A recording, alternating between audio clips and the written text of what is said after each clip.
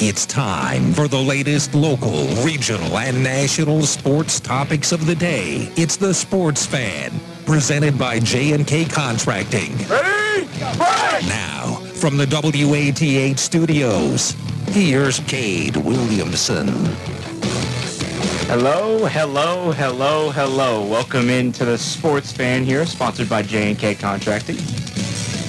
We've got a great show for you today. I'm Cade Williamson, and joined today, I've got Tim Hanna with me, Cade? ready to talk some football. Tim, how we doing? Fantastic weekend of college football. And, man, when we were talking earlier, so many different games, and I don't know if we're going to have time to talk about all of them. Yeah, I know. I mean, we talked about a couple games we want to highlight today. It's going to be a college football-centered show, and we're going to end the show with tonight's game, the final game to wrap up week one of the college football scene. But we'll start it off with the Ohio Bobcats down here. Started off the season with a big victory over the Florida Atlantic Owls. Personally, I didn't see the Bobcats pulling this one out, but the offense looked solid in the second half. I mean, Curtis Rourke, 345 yards passing. That's an average of 10.1 per pass, 21 for 34. That's an impressive stat line as well. 4 touchdowns, no interceptions. Had a solid day back there for Curtis Rourke and was the MAC Player of the Week offensively for week one. So that's something you want to see. And the Bobcats got it out 41-38 over the Owls. An interesting victory. How do you think about it, Tim? One of the things I think that stuck out to me coming into this season was how this offense was going to look. You lose a couple of key playmakers in the offseason, Demontre Tuggle, Armani Rogers. How is this team going to be able to move the football down the field? Curtis Rourke didn't look great last year, but his first year in that starting role, so to be expected, I think. But this year, you could tell that he's put in some solid work in the offseason. I know he was up in Canada working with his brother a little bit in the offseason. And Bangura, too, coming in, being able to carry the ball like that with a depleted running room. He wasn't going to be the starter coming in. Unfortunately, O'Shawn Allison went down right at the end of training camp. But I thought he did a really good job. Yeah, and also, I think we were talking about a little bit before the show, some of the receivers. James Bostic had a good night, 136 yards. Like you said, the Vanderbilt transfer right there. Ty Walton back again for another year, had 64 yards and 6 receptions. But the main guy, the Ohio State transfer, Sam Wiggles, 2 touchdowns, 59 yards, 5 receptions. Pretty solid night for the Ohio State transfer, wouldn't you say, Tim? That's a pretty solid stat line, and that's a guy that Curtis is going to have to rely on this year, I think, just with that running room not being as deep as it has been in past years. This Julian Ross still out with that injury. We should get him back. I believe Coach Albin said when conference play starts. Yeah, I think that I saw that press conference earlier today that he said something that Julian Ross should be back and ready to go for conference play, which, like you said, that's something you want to see from the Bobcats. Mm-hmm. Yeah, they're going to have to rely on those two guys and Sam Walton as well, too. As the season kind of gets going a little bit, start to establish that because the defense still needs work. And speaking about not just the defense, but yeah, the defense looked a little shaky, especially in that second half when they were up by quite a bit there. Almost gave the game away, but held on a good, solid defensive stop that ended the ball game. But the other thing is special teams. Nathaniel Vakos, the kicker, the freshman kicker, I believe he's from, Avon. Avon. Yep. He was up north near Cleveland there.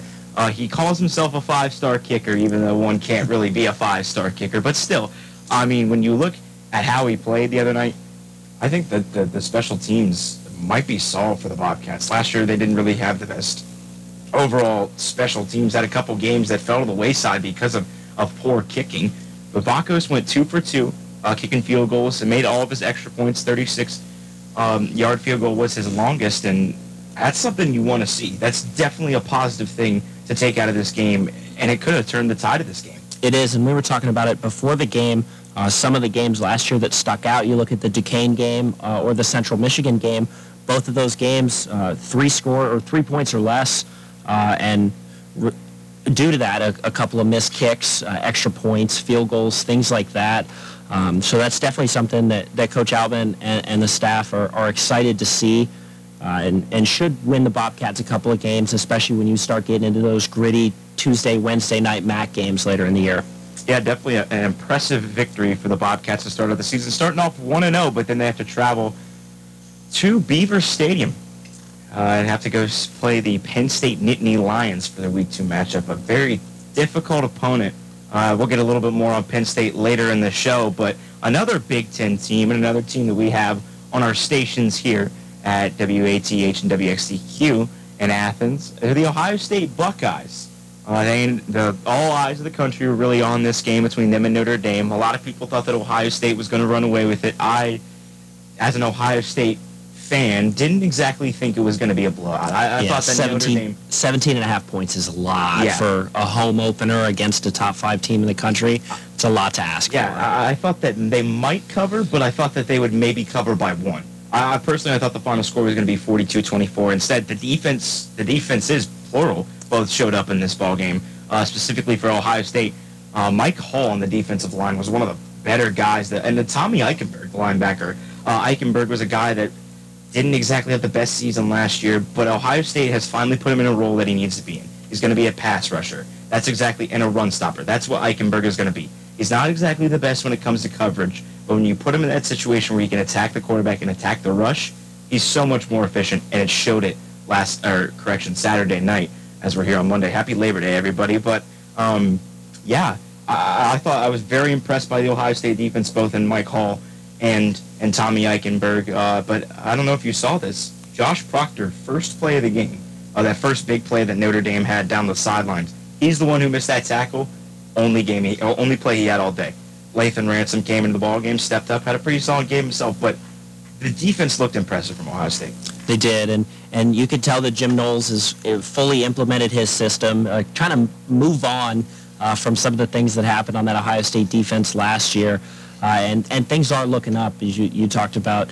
Josh Proctor, a guy that not a ton of Ohio State fans, I think, like to see him in big spots after some of the things that happened last year. But definitely some things looking up. And Notre Dame is a good team. Don't let whatever you may hear about Notre Dame fool you.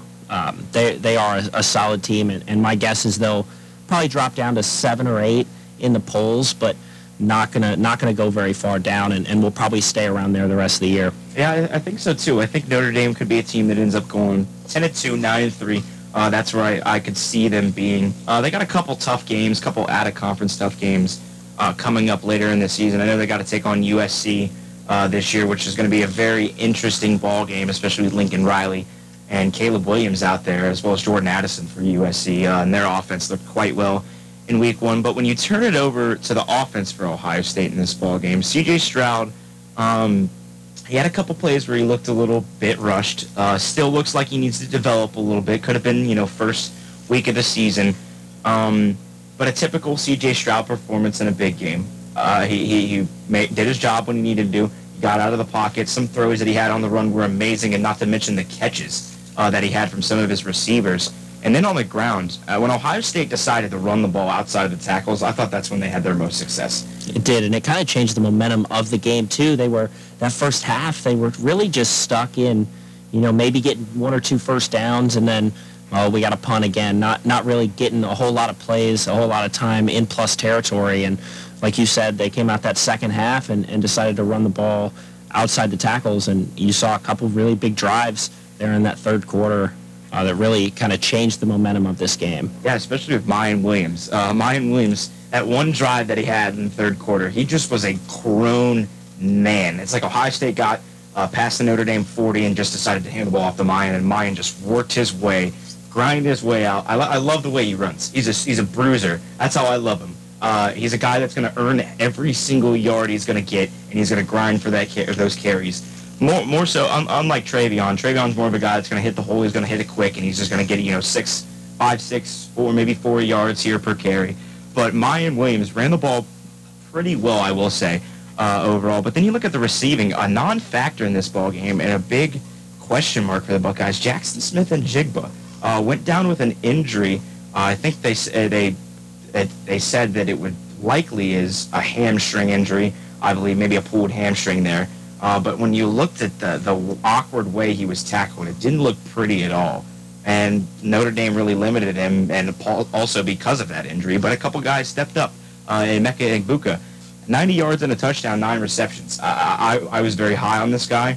Julian Fleming was out of this ball game as well, so Igbuka had to step up on the outside. They were going to use JSN in that slot position, Igbuka on the outside. They used him efficiently. I think he won't really leave that spot this year. He's got speed. I know last year he had an injury that ended his season prematurely, but he's a guy that I am very excited for as a Buckeye fan to see in Emeka Igbuka, as well as Marvin Harrison Jr. I mean, when your dad is Marvin Harrison, exactly, you would expect him to be a pretty solid receiver, and he had a good night the other night, I will say. One thing that I thought about the entire first half of this game, especially when Ohio State got off to that slow start, is I started having flashbacks to last year's game against Oregon and against Tulsa when the Buckeyes came out really slow. C.J. Stroud didn't look comfortable overthrowing his receivers on pretty easy balls for his standard, of course. So being able, and then you saw him come out in the second half and kind of settle in to that a little bit more and look like the C.J. Stroud that got him to New York last year. So I think just getting comfortable back to that game speed is something that's going to be really big for him. So some of these games they got coming up against teams like Toledo are going to be huge to kind of get him back into a rhythm so that when they have to go play Purdue or play Penn State, Michigan, teams like that this year, he's going to be ready. Especially that Wisconsin game at the end of the month. At the end of September, they take on Wisconsin for what will likely be a ranked matchup in the first Big Ten game they'll have this season. That'll be a good game to really see how good is Wisconsin and if Ohio State can continue to improve throughout the season against a tough, typically good defensive squad. The game on Saturday between Notre Dame, it very much reminded me of the Penn State game last year that Ohio State had. Penn State really took Ohio State out of their groove. C.J. Stroud looked like he was out of rhythm a little bit there, kind of figured it out later in the ball game, but the only difference is kicking saved Ohio State in that game. Noah Ruggles was phenomenal in that Penn State game last year when he really missed that chip shot there before the half. And that was that could have been a big swing, but I'm not. I don't think it's time to panic if it's Noah Ruggles. I mean, that one would just barely skidded outside of the left upright. But, no, I agree with that. But we'll see what happens. He usually seems to be more accurate the deeper he is, but I don't think it's too much or too early to hit the panic button for the Ohio State Buckeyes on the special teams. No, of course not. And we saw the same thing last year with Oregon and with Tulsa too. They ended up pulling out the Tulsa game, coming out in that second half, playing really well. But I mean, it's still a lot of question marks too, and there is a lot of turnover, as with all these big time programs. Sending so many guys to the NFL every year that it does take a couple of games to get it up to speed, because you can't replicate game speed in practice. You really can't. So, having some of these guys get out there, get some reps, get some more experience in game atmospheres, big-time games, Saturday night, lights are on, the entire country's watching. That's huge for the development of some of these younger guys. And speaking of those other programs, we'll get to them. But first, we'll take a little bit of a quick break as you're listening to The Sports Fan, sponsored by J&K Contracting. For over 45 years, Curtis Auto Repair and Towing has served the Athens area. But did you know they also have a high-quality auto repair and maintenance shop at their Columbus Road location? The Curtis technicians know any vehicle, and they stand behind their quality work. If you own a vehicle that needs servicing, stop by Curtis Auto Repair and Towing and let them give you a quote. Curtis Auto Repair and Towing, 81 Columbus Road, Athens, or give them a call, 740-593-7048. Stay informed about the stock market from Goldsberry Wealth Strategies. Weekdays at 5:30 on 970 and 97.1 FM, WATH. The report follows the news. Raymond James Financial Services, Inc., member FINRA SIPC. Goldsberry Wealth Strategies is not a broker-dealer and is independent of RJFS. Now, for more of The Sports Fan on 970 WATH.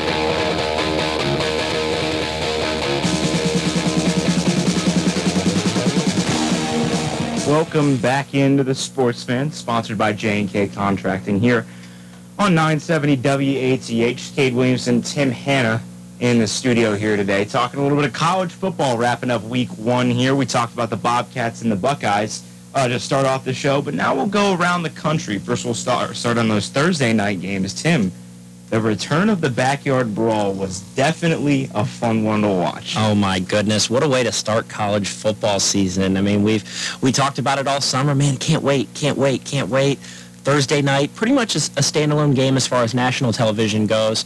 And boy, did they not disappoint. Oh, no, not at all. I mean, it was a back-and-forth matchup. Unfortunately for West Virginia, they were driving there. They had the lead for a while, and then that interception that went in and out of the hands, and they ended up going back for a pick six for Pitt, really put the momentum in their favor, and they just kind of rode it out from that point on. And it was unfortunate because West Virginia was driving there late in the ball game and just slipped right under the hands for the touchdown there, which, I mean, a lot of fans were a little about that call, but it was the right call nonetheless. It was. But like we said, it was a good game. It was a great game to go and watch on national television. And like you said, most of the public's eyes were on that ball game. But another ball game that was a little bit into the eyes of the public that Thursday night was a Penn State and Purdue game. A lot of people said it was the biggest game for Purdue in West Lafayette since they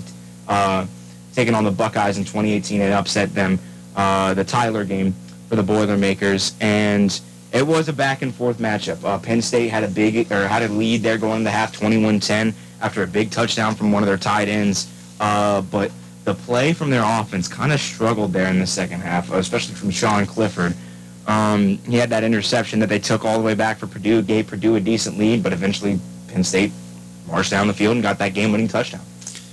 I think Aiden O'Connell is one of the best quarterbacks in the Big Ten. He really impressed me with the kind of things that he could do on the field, and not as much talent there at Purdue just because of, I mean, just that program. But, I mean, Aiden O'Connell really impressed me. Comparing him to Sean Clifford, guys that had Sean Clifford maybe ranked higher, probably revisiting those lists today. Yeah, I think in a couple other conversations I had, we were talking about, well, maybe it's time to start Drew Aller if you're Penn State. I mean, he's a five-star freshman out of Medina, put up great numbers last year. He's definitely going to be somebody to keep your eye on in the Big Ten in the years to come. I've got that written on my list right here. It says, time for a new era for Penn State, ?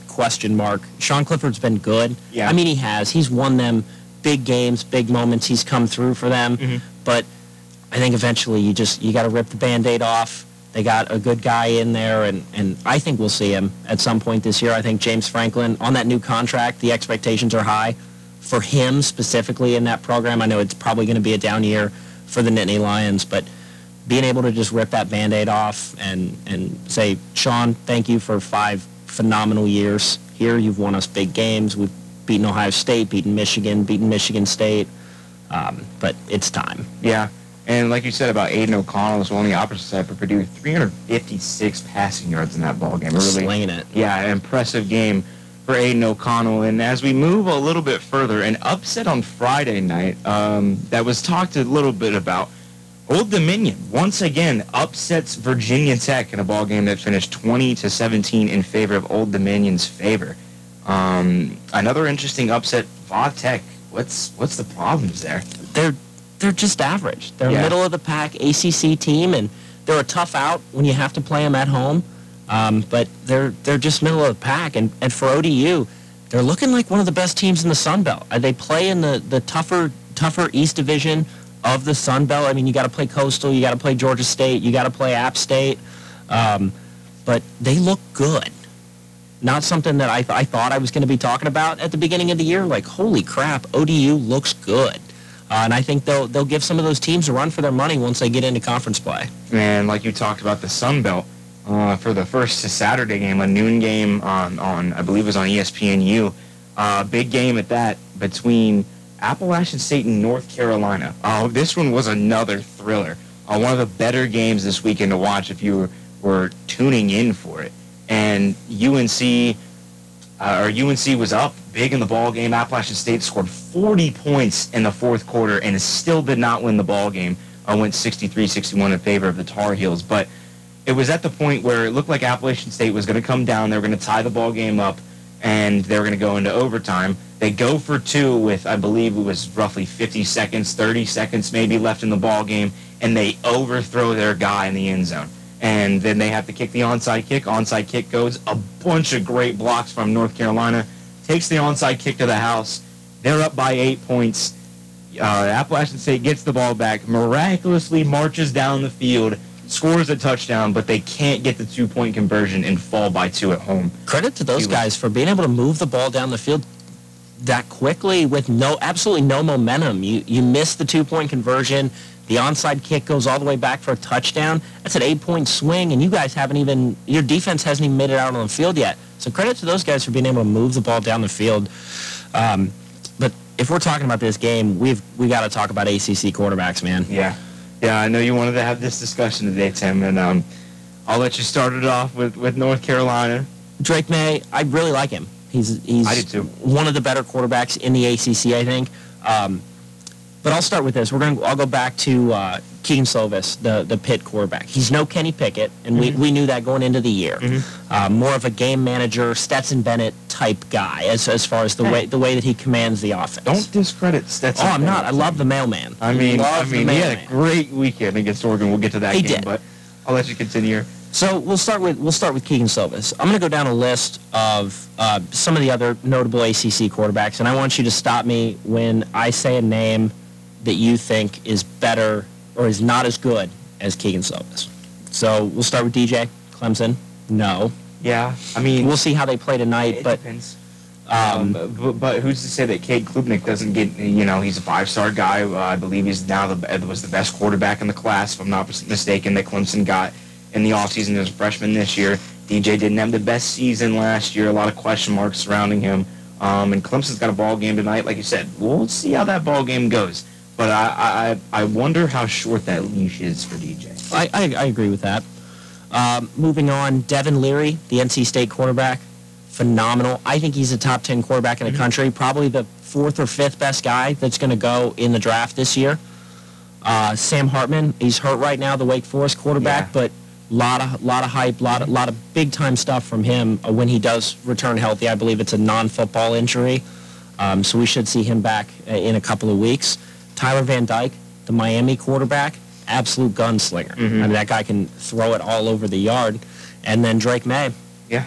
So at best, you're looking at Keegan Slovis being the 6th or 7th best quarterback in the ACC. And he's not terrible. I mean, Slovis is not terrible. No, absolutely not. But like you said, he's more of that game manager type, more of the guy that's just going to be a field general, command the game, keep it where it's at.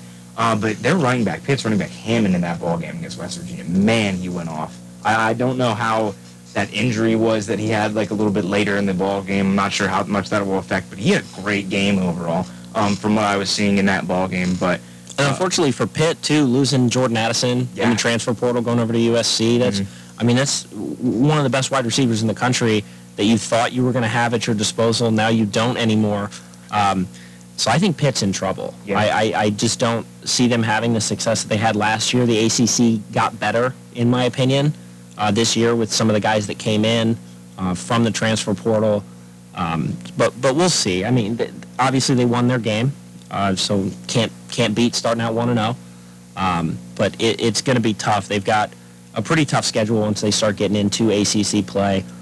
So I think it's going to be tough for the Panthers this year. Yeah, especially in that Coastal. It's really a toss-up in the Coastal this year. I think Miami, they got Mario Cristobal there this year. He's a solid coach. Their defense looks solid, too. And that's what Mario Cristobal is known for. He's back with Miami, his alma mater. Big thing there from the area, big guy there, Mario Cristobal. He did good things with Oregon. He really did. I mean, he beat Ohio State last year. Granted, that team kind of fell off a little bit later in the season, but they ran into a tough Utah team. Utah, a program that just gets better as the season goes on. That's just how they roll. But yeah, I think the Coastal's wide open. Right now, if I had to pick a team, I'd say Miami. But North Carolina's look solid. Pitt could maybe.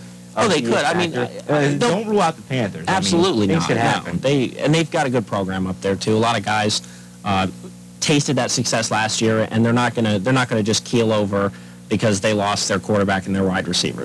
These guys are pretty much professional athletes, so they'll keep it rolling. It's just going to be tougher when you don't have a guy that can go out and make plays. You've got to kind of help him out not help him out, but you got to know what I'm talking about. You've got to have the pieces around him, and that's why Stetson Bennett's so effective down there at Georgia, because they've got playmakers at every position on that field. Yes, they do. I mean, Georgia's recruiting over the past 4 or 5 years has just been absolutely insane, and they've proved that with the talent that they've got going onto the field there. But when you talk about, we talked a little bit about NC State. NC State and ECU is an interesting game this weekend. A game that went down to the wire, and NC State squeaked it out thanks to a missed extra point and also a missed field goal from ECU. Unfortunate there. The game was at ECU, and NC State's a team that a lot of people could see as maybe a favorite for the ACC this year as well as the Atlantic. What are your thoughts, Tim? The Clemson game, when they play them on October 1st, I have it written down that that game will decide the ACC Atlantic. Yes, especially if Clemson maybe doesn't do what we think they're going to do tonight. We talked about the quarterback situation already. We start to see them get in a little bit of trouble. October 1st, we'll have a winner of the ACC Atlantic, in my opinion. I think you're right on with that one, especially since Wake Forest and having Hartman out for a questionable amount of time. There's no timetable for his return, and the guy they got in there now he's no Sam Hartman. Yeah, and a lot of people circled Wake Forest because they thought, well, you got Hartman back, you got the coaching staff back, you got everything back, the pieces back.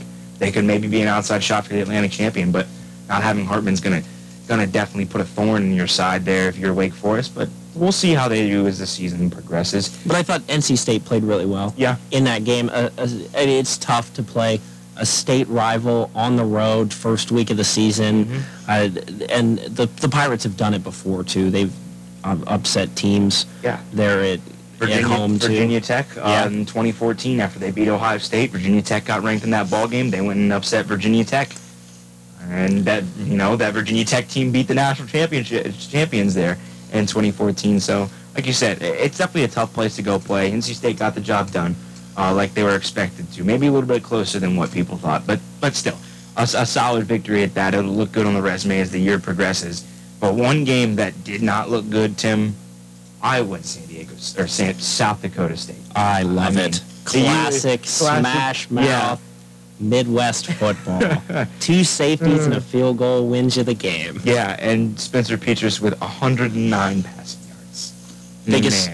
Biggest question I have, though, with this Iowa team is, can they compete with Wisconsin? Yeah. We know their defense can. Or even Minnesota. Yeah. Minnesota's another team to keep an eye on in the Big Ten West of possibly making a run. But I don't know if this offense can put points on the board. They almost looked lethargic. Yeah. It's just like, oh, yeah, we're going to go run the ball. Like, yeah, you guys are the Iowa Hawkeyes. That's what you do. Nobody's going to expect you to do anything different. You've got to move the ball past it. I wish I had the exact stats up, but they've got to move the ball past the 50-yard line.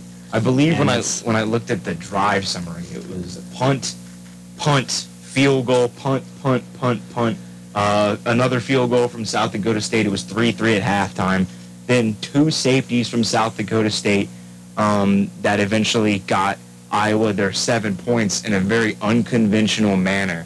They won 7-3 over the Jackrabbits, and the Jackrabbits aren't a bad FCS school by any means. Absolutely not. One of the top FCS programs, especially over the past couple of years. And you'd be interested to see if some more of those FCS teams start to make the jump up, like how James Madison did. Yeah. They're in the Sun Belt now, and James Madison got a victory over Middle Tennessee State, and it was an impressive win at that for James Madison. Not a bad program overall that James Madison had. Another team that upset Virginia Tech, I believe it was 10 or so years ago. So yeah, well, I'm interested to see. The Sun Belt is, if there's a Power 5 conference that's not or a Group of 5 conference rather, that is not the American that I'm very intrigued to watch this year. It's the Sun Belt. They've got so many really consistent teams. Coastal Carolina's consistent, Marshall's consistent, Georgia State's a tough out for everybody. Georgia State plays a lot of SEC teams, and they get off to slow starts when they play. It's not your usual 55-0 thumping when those smaller schools come to play in the SEC. They're in late October, early November. So the Sun Belt, they got a lot looking up. And obviously App State scored 61 points against an ACC team this weekend. App State no one wants to play at App State in September. Not at all. Do not. No. And I think they proved it in the ballgame. I mean, Chase Bryce, their quarterback, 361 passing yards in that ballgame. Like I said, 40 points in the fourth quarter, and you don't win. Yeah. But that's not a knock on App State. you're playing a decent program. North Carolina's been solid. They got a good coach in Mac Brown. They've trying to build something in the past couple years, maybe an outside shot for an ACC championship, but it hasn't really been the way that they wanted. But still, they're a pretty solid program, I will say, in the ACC Coastal. And we'll have more to talk about after we take another quick break. You're still listening to The Sports Fan on WATH, sponsored by J&K Contract. Tune in Friday night for the Athens County Game of the Week on Power 105. This week, Trimble will try to gain their first win this season against a tough OBC opponent, the Fairland Dragons. Tune in at 6:30 on Friday for the pregame with Carl Blaylock and Cade Williamson with the kickoff at 7. Fairland, Trimble, it's the Athens County Game of the Week, Friday on Power 105. Every 2 minutes, a woman in the U.S. is diagnosed with breast cancer. And in that split second, her life changes forever. The toll of breast cancer is great. The need to support those who are battling the disease today is even greater. We're fighting alongside patients because we know one moment can change a lifetime. United by hope, we can end breast cancer. Join our fight. Save lives.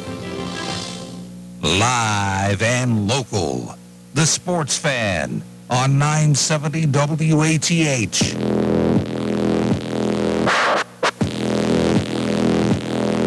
Are you ready for it? Welcome back to The Sports Fan, sponsored by J&K Contract. And Cade Williamson, joined by Tim Hanna here in the studios, talking college football week 1. Hitting on a lot of the games, hitting on the weekday games from last week that we were, rather the last weekend that we had. Got the Thursday games, the Friday games that people's eyes were on out of the way, as well as talked a little bit about the Bobcats and the Buckeyes, the two teams that we do cover here on the two stations, Power 105 and 970 WATH. But we went and talked a little bit about a couple of the noon games, a couple of the early games on Saturday. Now we're starting to travel into that 3:30 territory. And the first game was probably the third biggest game in the country this weekend, if I had to throw that shot out there. And it was between Cincinnati and Arkansas. And that game was in Fayetteville. Was a big game overall. A lot of people wanted to see, is Arkansas the real deal? How far has Cincinnati fallen off in this ball game? And Arkansas ended up taking care of business in it, but it was still a very competitive ball game. It was, and I think if you're Cincinnati, we'll start with them. If you're Cincinnati, it's not that how far they're going to fall off. It's how are the expectations of this team going to be managed. I mean, you think about last year, how many guys from that offense and that defense are now playing on Sundays, right? And you can't, if you're Cincinnati, you can't recruit like some of these other big SEC schools or even some of the Big Ten schools in your neighborhood, Ohio State, Michigan, Michigan State, Kentucky, teams like that. You just can't recruit like them. So managing expectations and kind of knowing who you are is going to be huge for this Cincinnati team if they're going to repeat as American champions this year. Yeah, that is true. And it's been thrown out there that who knows if they're really the favorites on the American this year. UCF is projected to be, another solid program. Again, they've been to the top there past couple of years. Houston's got a good ball club this year. We'll get to talking about their game that they had in week 1. A very interesting ball game. I really only caught highlights in that ball game, but still. But when you look at Cincinnati, you look at Arkansas. Arkansas is a team that is returning KJ Jefferson. They've got Sam Pittman back. One of their head coach is back. He's a big guy, a great guy to have in that program. They had a couple big games last year. They had that game at Georgia where a lot of people thought that maybe they could have had an outside chance to compete in that ball game, and Georgia just slammed the door right on them. And I think it could be, but they also had the game against Alabama where they looked very competitive late in that ball game, staged a comeback. Unfortunately, couldn't pull it out against Alabama, but was still an exciting ball game to watch, nonetheless, in that one. But we'll see how Arkansas can do. I think that they have I think they have a chance to really be the second best team in the SEC West this year. But like you said, like we were talking about at the break, Tim, that October schedule is tough for the Hogs. Starting the last weekend of September, they'll go to College Station, play the Aggies. It's always a tough out. Oh, yeah. When you're playing in front of the 12th man. They'll come home the first weekend of October, and they'll host Alabama. Not going to be favored in that one in front of a home crowd. Then they've got to go to Starksville. Then they've got to go all the way to the West Coast. They got to play BYU, who's not an easy out either. No, not at all. And then they'll travel to Jordan-Hare. So that's 4 out of the 5 weeks you're on the road in the middle of the season. I mean, we're going to learn a lot about this Arkansas team pretty quickly, because if they go, like you said during the break, Kate, if they go 1-4 or even 2-3, their chances in the SEC West to finish second behind Alabama are going to dwindle away really quickly. Yeah, and Alabama, personally, I think they're the best team in the country. They looked good this week against Utah State. While it wasn't really too much crazy to hit on in that ball game, just a blowout, now a typical Alabama opener that they have every year. Interested to see what they'll do in week 2 against Texas. They got to travel to Austin for that ball game, which is interesting because usually Alabama plays those games at neutral sites, and this year they're actually traveling to somebody to go play them. Now, not that Texas is the craziest team in the country, but it should definitely be a ball game that's going to have a lot of eyes in America on. Well, the Texas faithful will show out for that one. Oh, yeah. Very similar to what they did. Texas faithful, remember the was that 2011 national championship? The 2010? 10 maybe? No, it was 09. It was the Mark Ingram injury. Yep. Yeah. That ball Texas game. fans have not forgotten. No, They've been trying to come back ever since that, and I think they'll come to play. I don't think it's going to be as competitive as maybe some people think. I'm not sure what the line is on that, but if I had to guess, probably in the 17.5 point range, 17, 24 maybe even, but 24 seems like a lot of points, especially for Vegas. Yeah, and it's playing at Texas. And the last time Texas hosted a big SEC opponent, it was a great ball game between them and LSU in 2019. And that 7 overtimes. Yeah, you're thinking A&M. You're thinking A&M ball game. The start of Joe Burrow's crazy season that year, the Heisman season that he had in 2019 for the Tigers, between them and the Longhorns, that was on national television. But the SEC West, you've also got A&M. A&M got off to a really slow start in their ball game against Sam Houston. Not a bad FCS program as well. A very solid and respectable FCS program there with Sam Houston. But, we'll see how the top of that SEC West goes. I think it's a 3-horse race between Alabama, Arkansas, and A&M, but Alabama is clearly the stallion ahead right now, with the other two kind of neck and neck in that race, and we'll see how it goes. But like you said, biggest question for Texas A&M has got to be who's going to play quarterback. Exactly. There's so many questions surrounding it. Is it going to be Haynes King or Max Johnson, Blake Boss? Like, no one really knows. Yeah.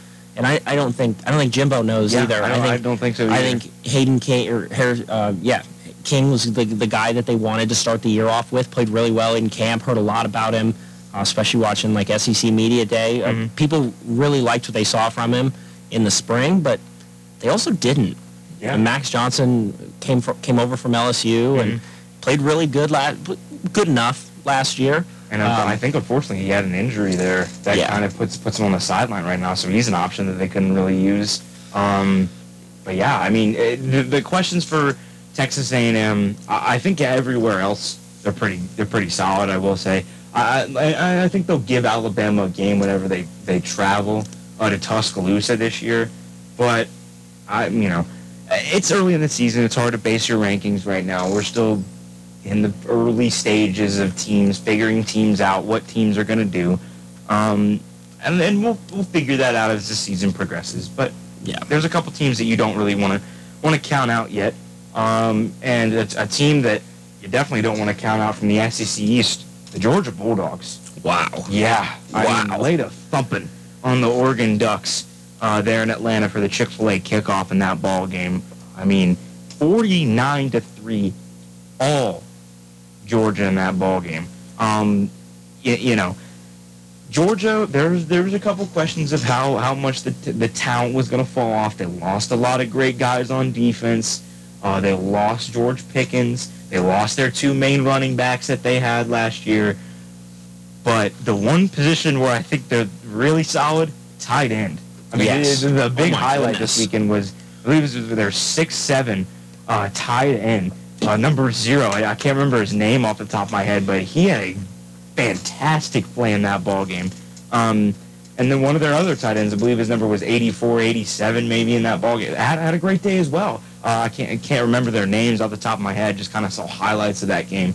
I didn't really watch it live, but Georgia looked good. Stetson Bennett looked really impressive, I will say. He did, yeah. I was kind of dogging him a little bit at the beginning, but we knew what he was from last year. He's a game manager. There's a reason they call him the mailman. Yep. But he does what he does very well. He understands each different component of that offense, being able to use those tight ends, the receivers, the running backs, and he does it really effectively. And so I think if you're Kirby Smart and the Georgia Bulldogs, you've got really nothing to worry about. Got to just keep your eye on getting back to Atlanta for that SEC title game, and probably the playoffs. We'll have to see how. Obviously, anything can happen. We're talking about things in December right now. We've only seen 1 week of college football, but I think things are looking good in Athens. Yeah, the other Athens, that is, for the Georgia Bulldogs. Like you said, good start. Stetson Bennett did his job. But when you look at Oregon, quarterback's got to be figured out. I mean, Bo Nix is not the answer. And I knew personally Bo Nix was not going to be the answer for them this year. There's just not enough playmakers on that offense. Bo Nix, another one of those guys. We saw what he did at Auburn. Pretty much mediocre. Yeah. I mean, and that's just kind of what he was. And there's just not enough playmakers on that Oregon offense to be able to support the kind of things that they're going to get from Bo Nix. One thing I did have written down, Noah Sewell, one of the best linebackers in college. I mean, that guy is... he's incredible, and playing against the SEC, he had an okay game. Yeah. But just the way that he moves out on the field he's one of the best linebackers in college football. Especially when you got Dan Lanning as your head coach, a very defensive-minded coach. That's former Georgia defensive coordinator. And that was a main story going into that ball game, was that he was a former defensive coordinator for Georgia, and then he took the job at Oregon now, and they ended up matching up week 1. And unfortunately for him, his defense didn't really come to play in that one, 49-3 in favor of Georgia. For Oregon, that's... So I also, when you talk about these big games at the beginning of the year, the crossover big-time games, you got to look at good wins and good losses, right? So that was a bad loss. When we start talking college football playoff, that's a bad loss. The committee's not going to like that one when, let's just say, Oregon's 10-2 at the end of the year, Pac-12 champs versus a Georgia team or a Utah team or somebody like that's got the same pretty much on paper, and they start going and looking at good losses versus bad losses. This is a bad loss. Yeah. And we'll get to the Utah game later, but that was a good loss for Utah. Yeah. And a lot of people are underestimating that Florida team that Utah lost to. It's tough to play in the swamp. It is tough to play in the swamp, especially against Anthony Richardson, who had an amazing game there against Utah. But we'll not get ahead of ourselves a little too quickly here, Tim. But before we get to that Houston UTSA game, recent news earlier in the weekend that came out, college football playoff will be expanding to 12 teams come 2026. That's when it'll take effect. And with that, the quarterfinal games will be hosted at the home site for the higher seeds, which is your 5 through 8 seeds playing the 9 through 12 seeds. Those will be hosted at the home sites for those teams.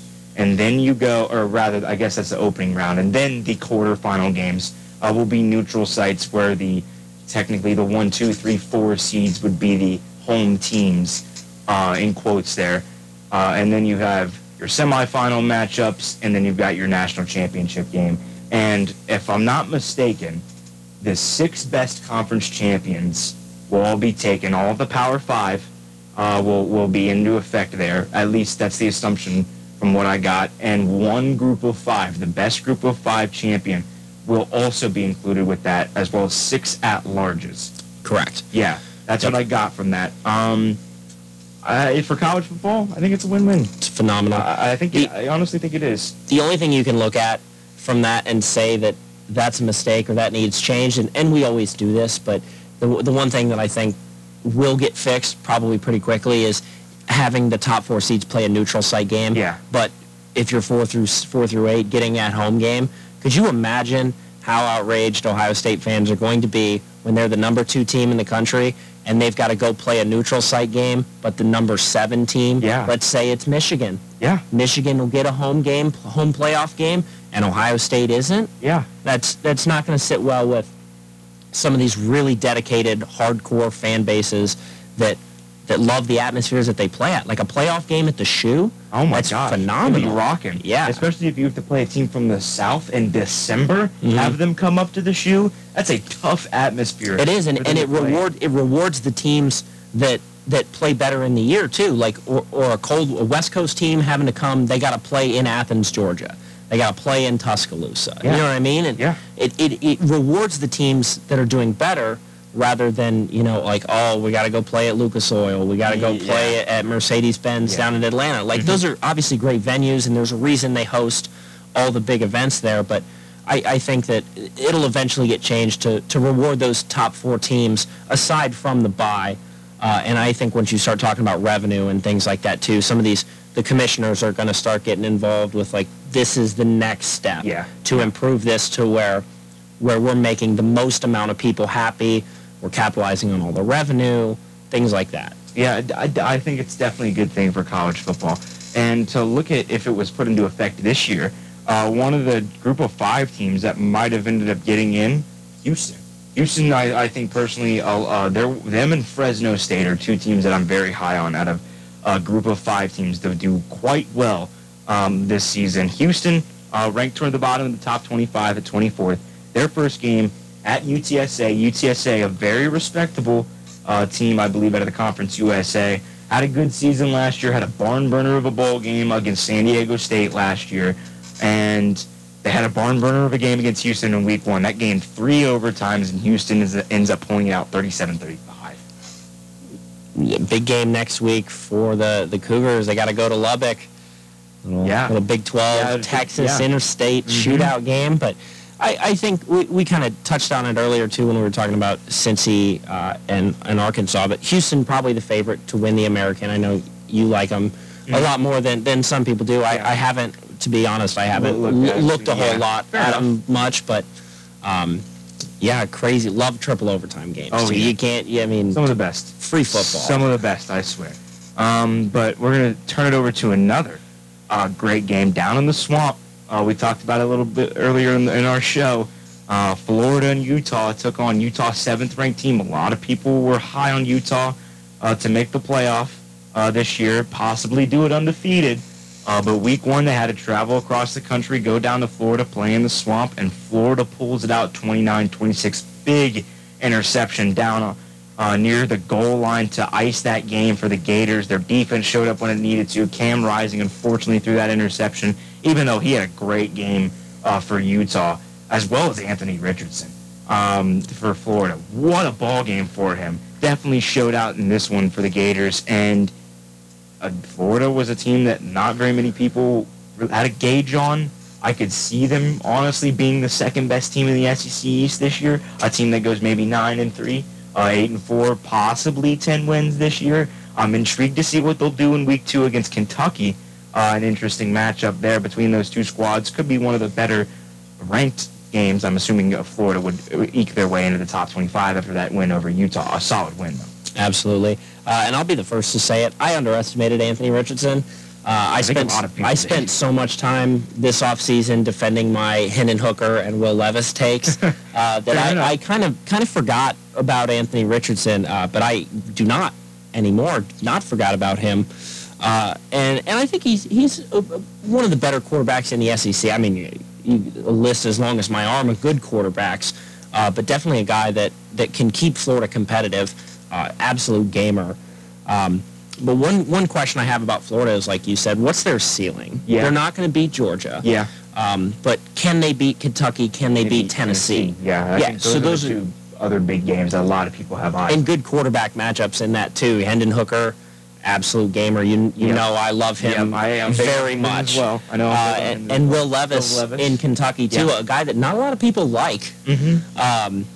But I think he can be very versatile. I'm not a Levis hater by all means. I think he's a pretty solid quarterback there for Kentucky. But looking at Utah, very similar to what they had last year. They lost a big game early in the season. I think they ended up having 2. They had 2 losses there. But they bounced back. I mean, they bounced back quite well. A lot of people had that game against USC circled because USC is supposed to be the team on the rise this year, especially with Lincoln Riley and the offensive weapons that they have. But that game's in Utah. That game's in Salt Lake City. It's a tough place to play. Just ask Oregon. Just ask Oregon how it is. So don't sleep on Utah yet, I'll say that much. And the final game that we'll have here before we go to break and get our final takes before the end of the show was last night's ball game. LSU, Florida State, back and forth ball game. LSU's special teams did not come to play. They muffed the punt with a little over a minute left. Florida State gets the ball near the goal line. They end up fumbling the ball. LSU has it, takes over. Jaden Daniels marches down the field. They score a touchdown as time expires, and the extra point is blocked, and they lose the ball game 24-23 to Florida State. Thoughts, Tim? Let the Brian Kelly era begin.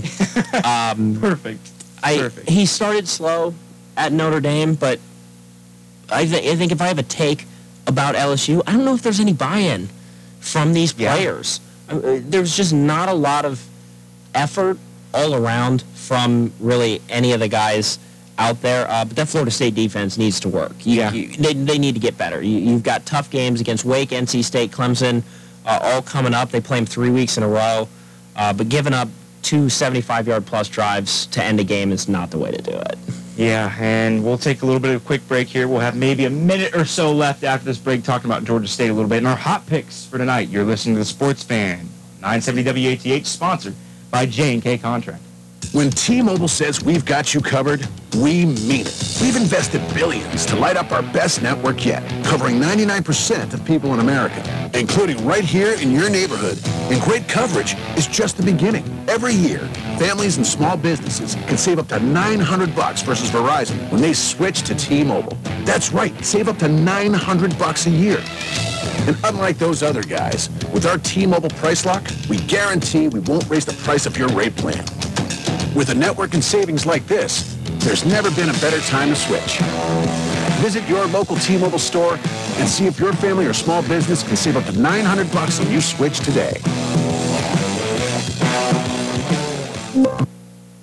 From concrete to roofing to siding and windows, J&K Contracting has you covered from the ground up. Whether it's a room addition, a complete home build, or your commercial projects, let the professionals at J&K be of service from groundbreaking to completion. And don't forget they accept all major credit cards. They even have free seamless gutters with every complete roof installation. Don't hesitate to call J&K Contracting at 740-698-3521 for a free estimate.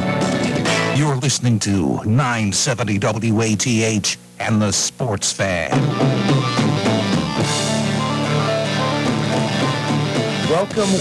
Welcome back into the Sports Fan. We've got a little over a minute left in our show today. Not much more to talk about, but Tim, we'll hit at it just a little bit right now. The game tonight that a lot of people have their eyes on is between the two teams, Georgia State and Clemson. And I know you have a hot pick for it. What's your hot pick? I do. I'm taking the over tonight, 51 points, hoping that we'll see Clemson kind of return to the Clemson that they were before. A little bit of a down year last year, but Dabo brought in some new guys, kind of freshen things up a little bit, and we'll see if Clemson can go back to competing for national championships again. That we will. I think it'll be a good ball game. It's tighter than what people think. And Tim, like you said, your hot pick is taking the over. My night, I got the Guardians over the Royals tonight. Tristan McKenzie versus Brady Singer, two solid pitchers. But tonight, I'm going with the Guardians for my hot pick. Haven't got one yet, hoping to get one.